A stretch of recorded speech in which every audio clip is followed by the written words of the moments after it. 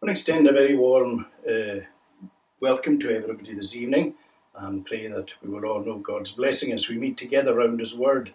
And we pray that His Word will come with its usual freshness because even although we may be familiar with it, the hand of God is always new. And we pray that He will bless us richly. We're going to have a word of prayer. Let us pray. Lord, our gracious God, we pray to bless us this evening as we gather before you. And we give thanks that you are God of heaven and earth, the one with whom we have to do. It is in you that we live and move and have our being. And we give thanks, Lord, for every blessing that we get from you, every blessing that we receive from you. We give thanks, Lord, for the way you guide our lives, and often in ways that we don't understand or expect, and sometimes we have to say, even in ways we don't really want. And yet we have to understand that you know best. And we are persuaded that if we love you, that at the end of the day we'll be able to see and be able to say, Lord, you did all things well. And even although there have been things that aren't well and right in themselves, things that may have broken hearts, things that may have turned us upside down, so to speak, things that have left us changed, things that have torn us apart. Yet, Lord, in these things, we realize that for your people, that you're working all things together for their good. And so we pray that we might have the faith to see that, the faith to believe it, the faith to lay hold upon it, to understand, Lord, that you are guiding everything to a predetermined end. You have a purpose in everything. So we ask, Lord, that you will bless us. Bless every single person who listens today and tonight to your word. We ask, Lord, that it may come with power. We have no power within ourselves. We can't do anything to change people's lives or to build people up. But Lord, you can through your Spirit. And that's what we ask, that the Holy Spirit tonight will take the truth and that you'll bring it home with power into people's lives, and that we will listen and hear and be converted and built up in the faith and the knowledge of the Lord Jesus Christ, our Saviour. Pray to protect us, Lord, from all the dangers that are around and about and even within. Lord, we recognise that there are powers within us that will defeat us unless it is for you. The very power of our own sinful being, the very power of the evil one who is going about seeking to destroy and to disrupt and to devour. We ask, O Lord, that you'll protect us. And you protect every home and every family. Put a hedge around us and all that we love. O Lord, we pray that you will be gracious to us and that you'll uphold us and that you'll keep us. That you will do us good every day and every night. Pray for those who can't sleep very well. Those who are filled with anxieties and worries and problems. Lord, we pray that you will give them sleep at night. Help them, Lord, to know your peace in their soul. Pray for those, Lord, who are distressed, who have mental issues just now, who are in dark places, and they maybe cannot confide in anybody else, but, Lord, they're able to confide in you. Lord, grant them grace to be able to come to you and to experience a healing, because you're the God who, we're told in your word, that he heals those who are broken in their heart, and he tenderly binds their wounds. Pray for those who mourn, those who are sad, those who are lonely, those who are cast down. Pray to heal the sick. We ask, Lord, that your gracious hand may be upon them. Pray for those, Lord, who are maybe dabbling in the powers of darkness. Lord, deliver them from a fearful enemy that maybe they don't realize is the enemy that is seeking to devour them. Pray, Lord, for those who are in the grip of addictions. We ask, Lord, that you will deliver them, and we encourage and ask, Lord, that you will encourage all those who work with them and seeking their well-being, those who are giving of their time and energy in the various works that go on to help and to promote well-being in people's lives. Of course, the greatest well-being of all is to come to know Jesus Christ. Pray to bless us nationally and internationally, and as restrictions begin to be eased a little, we pray, O Lord, that we will be able to to see your hand delivering us. Not that we deserve it, because we've turned our back upon you, Lord. And so often that's what happens. As your word, as we heard last week from Mr. McKeever, as he shared in the word, that if we forsake you, you will forsake us. And it's a fearful thing to forsake the living and true God. So we ask, Lord, despite what we are, that you won't abandon us, that you'll have mercy upon us. Pray for every encouragement that we have received with regard to the discovery of even a very familiar, cheap drug that will take the worst out of those who are maybe seriously ill with the COVID-19 and ventilators and needing oxygen. We pray, Lord, that even more will be discovered. We pray that a vaccine, an effective vaccine, will very soon come into play, and that we will be kept from the deadly death that has affected this world. Pray, Lord, for all those who nurse broken hearts through the bereavements that have taken place. And we pray, Lord, to be with all the workers who have kept this country going through the difficult times. Remember, Lord, all our NHS workers and those who have really put themselves out and at the very front line, who have dealt with harrowing and difficult experiences week after week and indeed month after month. Lord, we pray that you will help them to recover from the bruising and the battering that their bodies and their minds have taken over this time. Lord, be gracious to us. We pray for those who have the rule over us at local level and at Holyrood and at Westminster. We commit them to your care and ask, Lord, that you will guide them in the right way, even if they don't look to you. Lord, we pray that you will guide them. And we give thanks for every single person who looks to you, and particularly those who have the rule over us. We ask, Lord, that you will encourage them and that you will strengthen their witness. Bless your word now as we will come to it very shortly. Take away from us our every sin, we pray. In Jesus' name we ask all. Amen. Right, I'm just going to have a wee word to any of the young folk that might be looking in today. My great-grandfather, was a minister here in Stornoway, Kenneth McCrae. Well, his father was a soldier. He was a soldier all his life. That was his career. And he was in what was then, way back, the Seaforth Highlanders. The Seaforth Highlanders, I think it was about 1961 or something, was amalgamated with the Queen's Own Cameron Highlanders, which then again was amalgamated. And there's been so many joining together of different regiments over the years. But he was an RSM, a Regimental Sergeant Major in the Seaforth Highlanders. And in fact, my grandfather was born in Fort George, which is, there were army barracks just outside Inverness, and you can go and visit there if you're ever on holiday, or if you live near there. Anyway, that's where he was born. And he always had a love for the army. It was something that never went out as long as he lived. He always had an interest and a concern and a prayerful love for the army. And of course, some of the family followed that line. And we've got a lot of bits and bobs in the house that have come down, lots of medals and various things like that from my great-grandfather and from my granduncles and such like. But one thing that we have, which is, I like it, it's not the nicest thing, but this is a bayonet.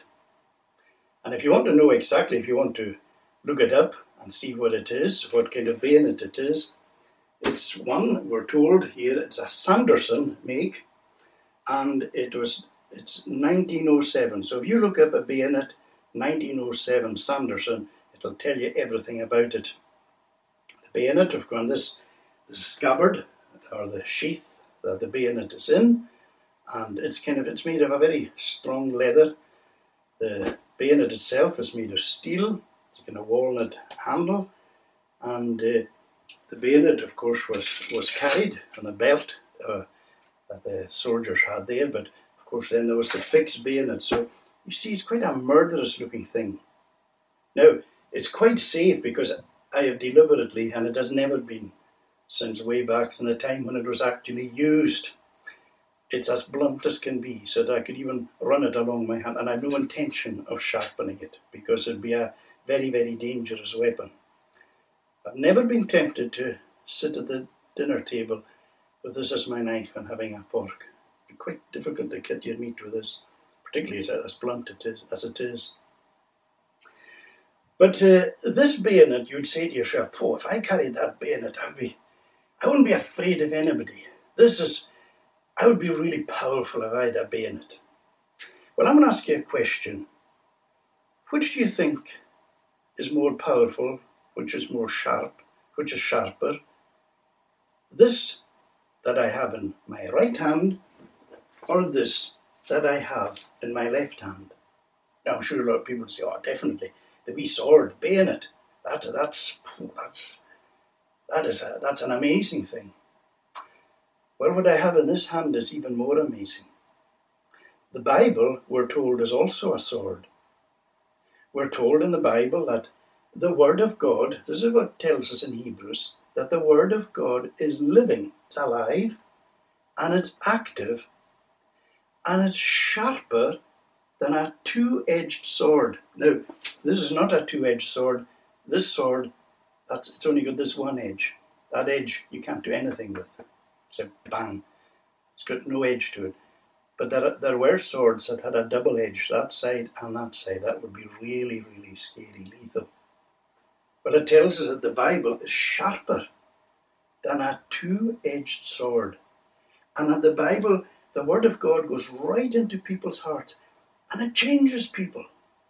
And it makes angry people glad. And it makes scared people calm and peaceful. It changes people's lives. Again, we're told in the Bible that the Word of God is the sword of the Spirit. Here's a physical sword. The Word of God is the sword of the Spirit. Now, a sword does two things. You attack with a sword and you defend with a sword. You do both. And that's what you use with the Word of God. You're able to attack with it and you're able to defend with it. Because Jesus said, when the devil comes at you and he tries to tempt you to do this and that, you bring the word like a sword against him and attack him with it. And defend yourself with it. It's been said way back at about the 1700s, the early 1700s in England. England was a terrible place way, way back at the very beginning of the 1700s. It was dark. It was evil. It was godless.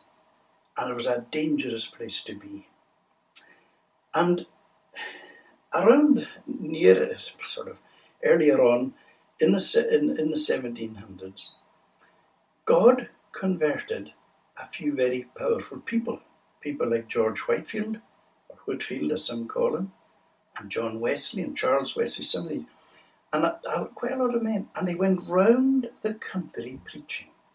And at first people used to throw things at them and hated them, and there was a lot of people, everybody was against it. Some people were trying to kill them.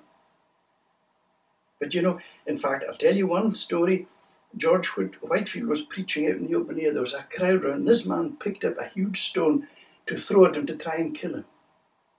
And as he would pick this to throw like that, the word of God that George was preaching came with such power that the man dropped the stone and he was converted.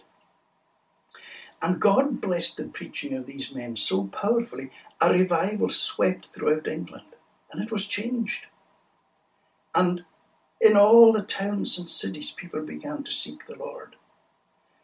And historians, some historians will tell us, people who really study history and write about history and so on, that if it weren't for this revival that had broken out where God's word changed people's lives, that very likely England would have suffered the same kind of revolution that France did, where so many thousands of people were murdered. So you see, God's word is more powerful than the sword. It changes people. So you ask the Lord today, Lord, you come into my life with the power of your word, so that it'll change my life and that I will know what it is to have a living, active word working in me every single day. We're going to say the Lord's Prayer. Our Father, which art in heaven, hallowed be thy name. Thy kingdom come, thy will be done on earth as it is in heaven. Give us this day our daily bread, and forgive us our debts as we forgive our debtors. And lead us not into temptation, but deliver us from evil. For thine is the kingdom, the power, and the glory, forever. Amen. Now we're going to read God's word. We're going to read from the Gospel of Luke, Luke chapter 8. Gospel of Luke chapter 8, and we're going to read from verse 26. Then they sailed to the country of the Gerasenes, which is opposite Galilee. When Jesus had stepped out on land, there met him a man from the city who had demons. For a long time he had worn no clothes, and he had not lived in a house but among the tombs. When he saw Jesus, he cried out and fell down before him and said with a loud voice, "What have you to do with me, Jesus, Son of the Most High God? I beg you, do not torment me." For he had commanded the unclean spirit to come out of the man. For many a time it had seized him. He was kept under guard and bound with chains and shackles, but he would break the bonds and be driven by the demon into the desert. Jesus then asked him, What is your name? He said, Legion, for many demons had entered him. And they begged him not to command them to depart into the abyss. Now a large herd of pigs was feeding there on the hillside, and they begged him to let them enter these. So he gave them permission. Then the demons came out of the man and entered the pigs, and the herds rushed down the steep bank into the lake and drowned. When the herdsmen saw what had happened, they fled and told it in the city and in the country. Then people went out to see what had happened, and they came to Jesus and found the man from whom the demons had gone, sitting at the feet of Jesus, clothed and in his right mind, and they were afraid. And those who had seen it told them how the demon-possessed man had been healed. Then all the people of the surrounding country of the Gerasenes asked him to depart from them, for they were seized with great fear. So he got into the boat and returned. The man from whom the demons had gone begged that he might be with him. But Jesus sent him away, saying, Return to your home and declare how much God has done for you.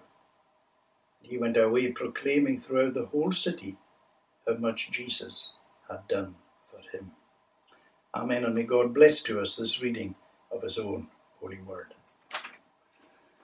Now if we could turn again to the chapter, if we're looking at chapter 8 of Luke's Gospel, and the two verses I want us to focus on tonight are three verses, from verse 37. Luke chapter 8, verse 37. Then all the people of the surrounding country of the Gerasenes asked him to depart from them, for they were seized with great fear. So he got into the boat and returned. The man from whom the demons had gone begged that he might be with him. But Jesus sent him away, saying, Return to your home and declare how much God has done for you. And he went away proclaiming throughout the whole city how much Jesus had done for him. The powers of darkness are at work in this world all the time. And very often, Satan and his legions of angels, they disguise themselves and they hide themselves, and the true nature of their real evil is often not seen. But of course there are times when evil explodes in this world in the most awful way, and where we really see the powers of hell, the powers of darkness at work. And it's almost as if God has left things unchecked, and where he has removed all his restraining graces and allowed darkness just to work. You might see pictures like that of maybe under Nazi Germany through the concentration camps, and where millions every day, thousands are being put to death, men, women, children. And there is no other explanation for it than it's just the forces of darkness at work in the human heart. You look at Pol Pot's Cambodia, and just when you see just the fearful slaughter, and it's sometimes you just can't get your head around. Stalin's Russia, these things, there's a display of evil that is frightening. But so much of the time, there's a veneer of respectability covering the forces of darkness. They don't display themselves like that all the time, or else this world would be, we can't even begin to imagine what it is, what it would be like. Now, of course, Satan's great purpose is to get at God. Everything he does is ultimately to get at God. He tries to take all the glory that's possible away from God, so God won't get glory out of anything that takes place in his own creation. But above all, his great aim for us is to prevent us coming to know God. His great aim is to keep us in darkness. And that's why the Bible says that the God of this world has blinded the minds of those who don't believe, lest they see the glorious gospel, the glorious light of Jesus in the gospel. So Satan's great work is to try and close our minds to the truth. But if he can't do that, if he sees that a person comes to accept the Lord and comes to faith in the Lord, then he will do everything that he can to prevent that person from enjoying God and to try and keep that life as fruitless as possible, so that that believer won't enjoy being a Christian and won't be a great Christian in this world. So Satan is at work all the time. Now, in this episode, we meet a man who is well and truly demon-possessed. This poor man had not just one demon in him, but loads of demons. That's why he was called Legion. They had come to dwell in him. Jesus had crossed to the country of the Gerasenes, or sometimes it's termed the Gadarenes, which are just across the sea from Galilee. And he is met by this demon-possessed man, Legion.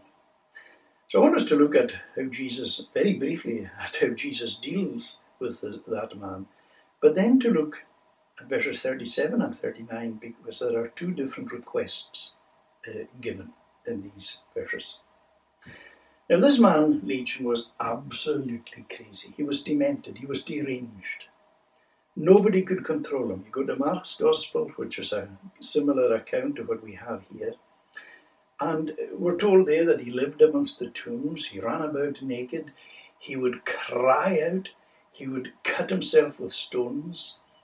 There was a reason, obviously, had gone, and people would try, and because he was obviously terrorizing the community, people tried to shackle him and catch him, but nobody had the strength to bind him, really, because even when they did put him in chains, he would break the chains using the supernatural powers of darkness to do that. These powers that are way beyond. Satan, of course, is not divine in any shape or form, but he has amazing powers. And this man was strengthened by these powers to do things that are beyond what the human could do.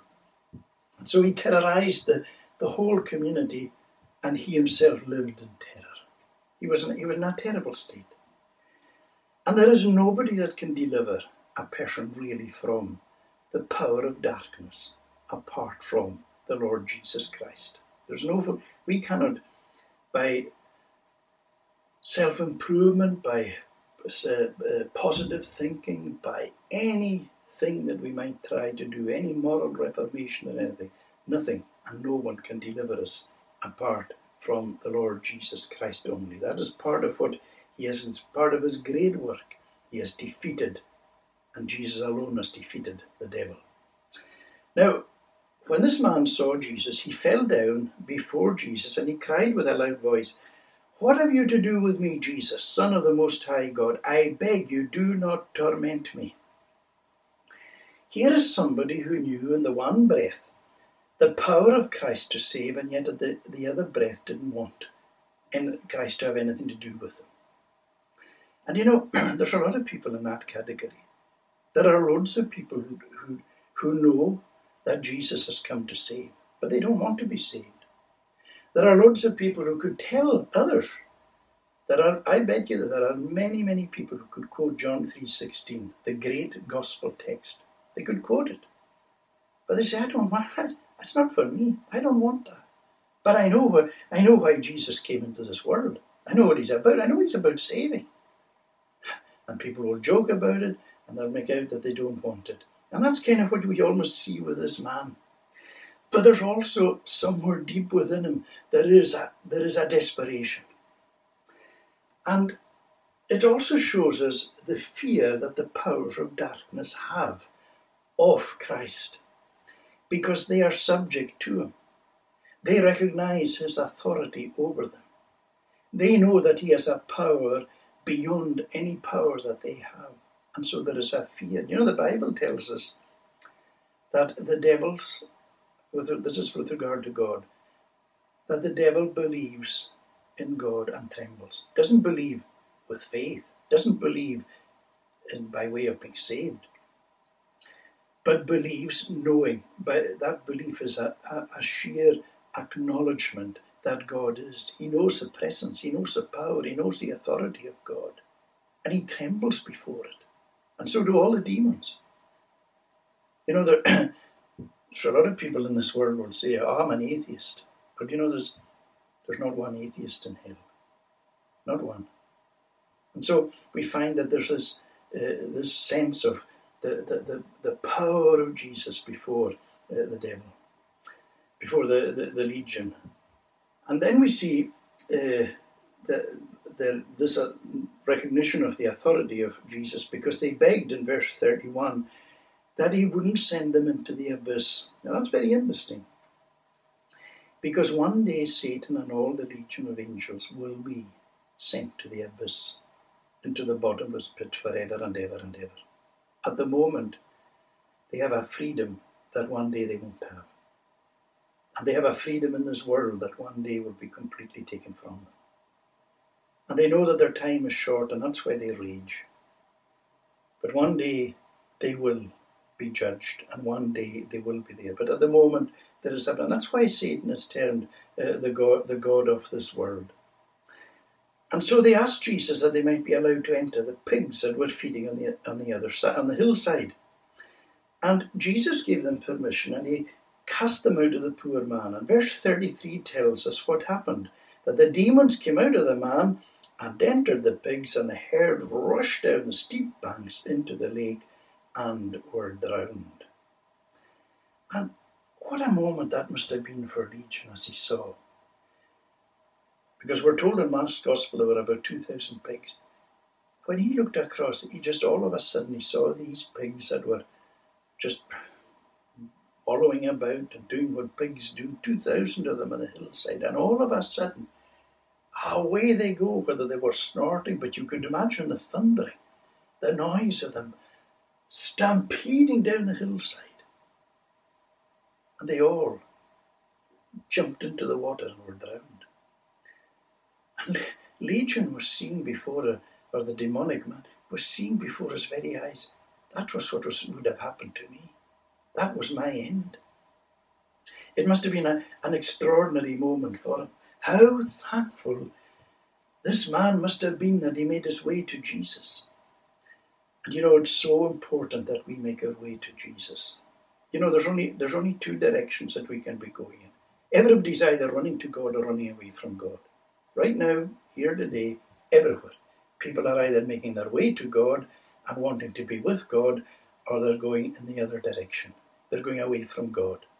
And going away from God is our default position. That's what happened in Eden.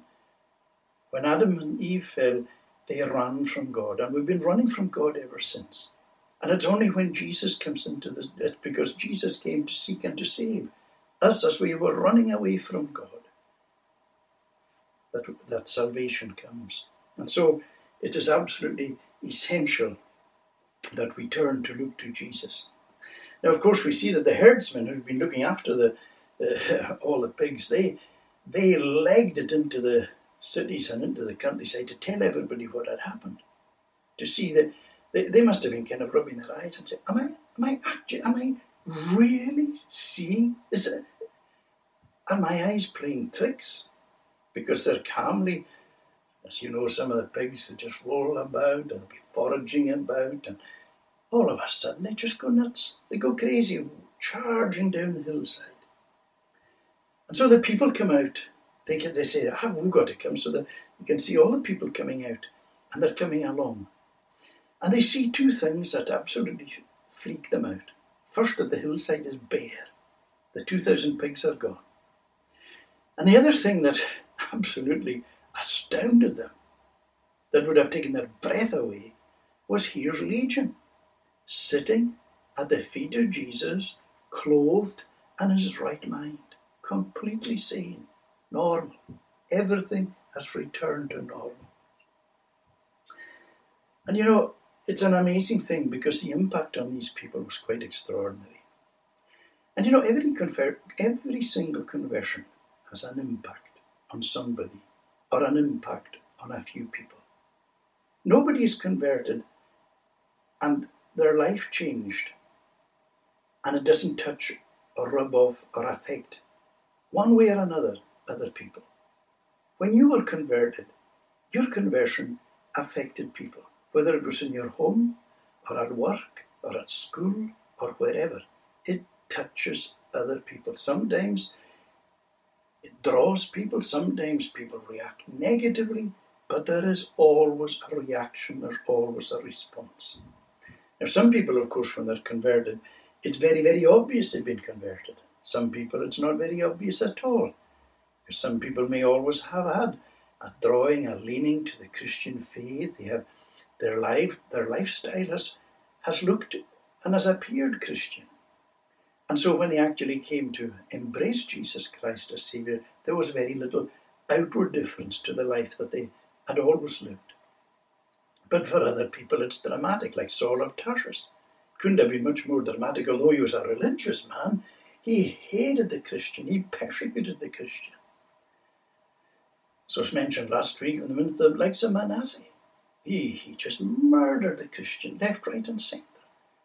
And yet we find him, as it were, turning to the Lord, turning in repentance. And so when the Holy Spirit comes into a person's life, there is a change, there's a radical change. We're turned in a different direction. That's what conversion is. We turned round. We're turned from going that way to going that way. We're turned to God. Instead, we were turned against, our back was to God before. God turns us round. So that we're now to him. So that now his face is to us. And his face is shining upon us. His face and his favour are now on us because we're going in the right direction. And so conversion is this most wonderful thing. And you see, Jesus Christ has come to bring light and life and hope and peace into people's lives. So we see the reaction of the people, the Gadarenes, when this man was converted, was changed, and they were afraid. And here's the request. Here's the first of the two requests. Notice what they asked Jesus to do. This almost takes your breath away. It tells us. They asked Jesus to depart from them. Isn't that incredible? Now, I can't read these words without thinking. They're using the very words that Jesus is going to use in the judgment. When Jesus is going to say to those who have asked him in this life to depart from him, he will very simply give back to them what they said to him, because he will also say, depart from me. See, it's a very, very serious thing to say to Christ to depart, because one day we have to face him. And if we ask and live our life making Christ depart from us and refusing him entry, then it's inevitable we will get what we chose. And you know what, you can't look at this but without thinking that there are so many people today who are asking Jesus Christ to depart. There are people who make it their business to try and ask Jesus to depart out of education, out of schools, out of society, out of politics, out of everywhere. They say it's all right, Jesus can be in a home in one person. That person is free to live his or her life as they wish, exclusively on their own. But it doesn't work like that. And Jesus says, don't ask me to depart. Because if you're trying to remove the Bible and remove Christianity from any place, you are saying to Jesus, depart, get out, Jesus. Get out of this place. I don't want you. And remember, when you say that to Jesus, the day will come when Jesus will say that back. You would think that they would, if you were going to write the story, what you would imagine is that the people of the community would throw a party, a great feast. And they'd say, hey, we're going to throw a big feast. Top table, Jesus and Legion. And, oh, wow, what a feast, what a celebration this is going to be. This man who terrorized the community, he's been delivered. No, Jesus, go away. Quite extraordinary. And if we turn our back upon God, as the minister was saying last week, Jesus was saying, this is what God says, if you forsake me, I'll forsake you. And the worst thing that can happen to us, individually, personally, within our communities, within our nation, is that God forsakes us. That God abandons us, that he leaves us and says, right, you get on with it yourselves. My restraining graces will go. Because, we take the restraining grace of God for granted. And so it's a fearsome thing to be left alone. That's one of the worst judgments God could give, is to leave us to ourselves. But then we see the other request, and this is from the man who was healed. He wanted to be with Jesus. He never ever wanted that Jesus would go. He begged that he could get with him. And we can well understand that, because a powerful bond of love is created in the heart of the person who is delivered by the Lord Jesus Christ. It's not something you can ever get rid of. That doesn't mean that bond of love is always soaring in your heart, but it's always there. You never stop loving, because he never stops loving you. It's a love that's reciprocated. And that love is right there all the time. And so the healed man begged that he could go with him. And I'm sure there's various reasons why he wanted. One of the reasons, I'm sure, was he might be scared that the demons would come back. What if when Jesus goes away, the demons will come back? No, they won't. You see, once you're delivered by Jesus Christ, you're delivered. That's it. It's a once and for all deliverance. But maybe he felt that things wouldn't be the same when Christ wasn't with him. But this man would discover that the presence of Christ was with him all the time, even if not physically, yet spiritually Christ was with him. And he's with us as well. Because we too will say to the Lord, oh Lord, don't leave me. Now we know from his word that he won't. But in our own hearts we often fear, what if he does? Oh Lord, what if you leave me? Because I can't do this on my own. I'm finished. The Lord knows that you're finished. And we know we're finished. And that's why the Lord will never leave us. He who has begun a good work will complete it. The Lord doesn't begin a work and then sort of says, I'm giving up on him. I'm giving up on her. I hadn't realised the kind of person I was dealing with there. No, he knew everything about you and everything about me. And he knows everything about everybody. And so any work he begins, the moment he begins that work, he will complete that work. And so Legion, of course, is saying, take me with you. But this, what I find overriding it all to a certain extent is the mercy of the Lord in this. What does the Lord do? He could very well have taken Legion. But what did he do? He told Legion, he said, you know what I want you to do for me? I want you. You see, Legion wanted to go with Jesus.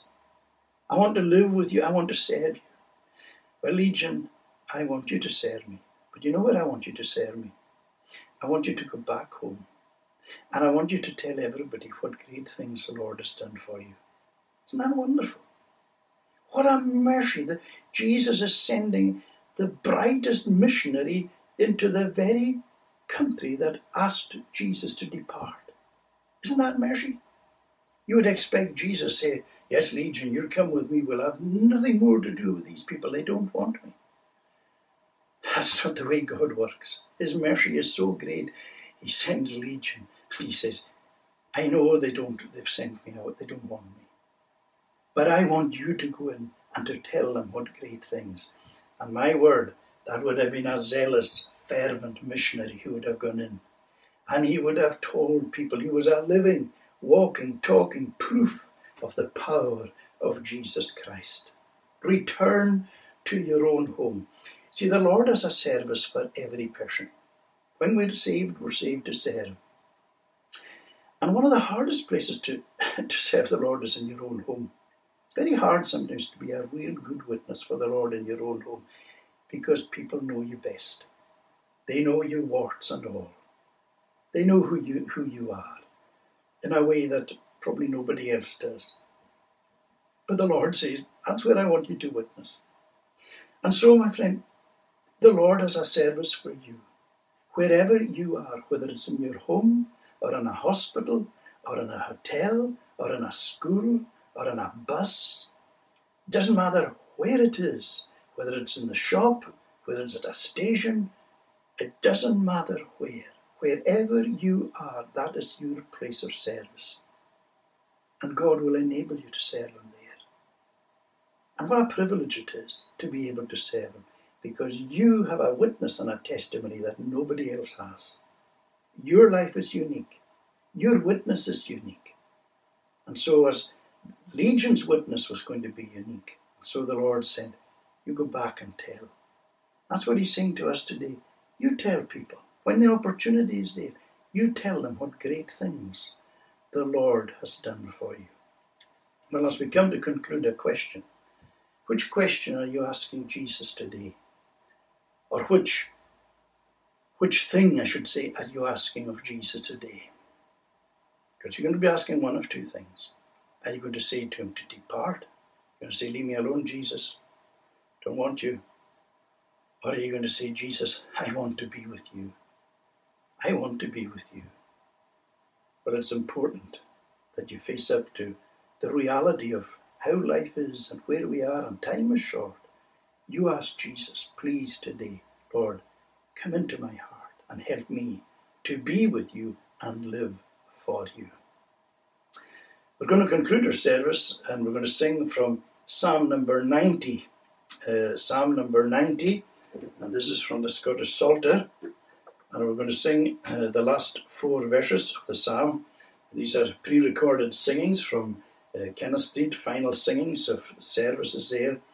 Psalm 90 from verse 14. O thy tender mercies, Lord, as early satisfy, so we rejoice shall all our days, and still be glad in thee. According as the days have been wherein we grief have had, and years wherein we ill have seen, so do thou make us glad. And to the last verse, and let the beauty of the Lord our God be us upon, our handiworks establish thou, establish them each one. These verses of Psalm number 90. Oh, with thy tender mercies, Lord, us early satisfy, us early satisfy,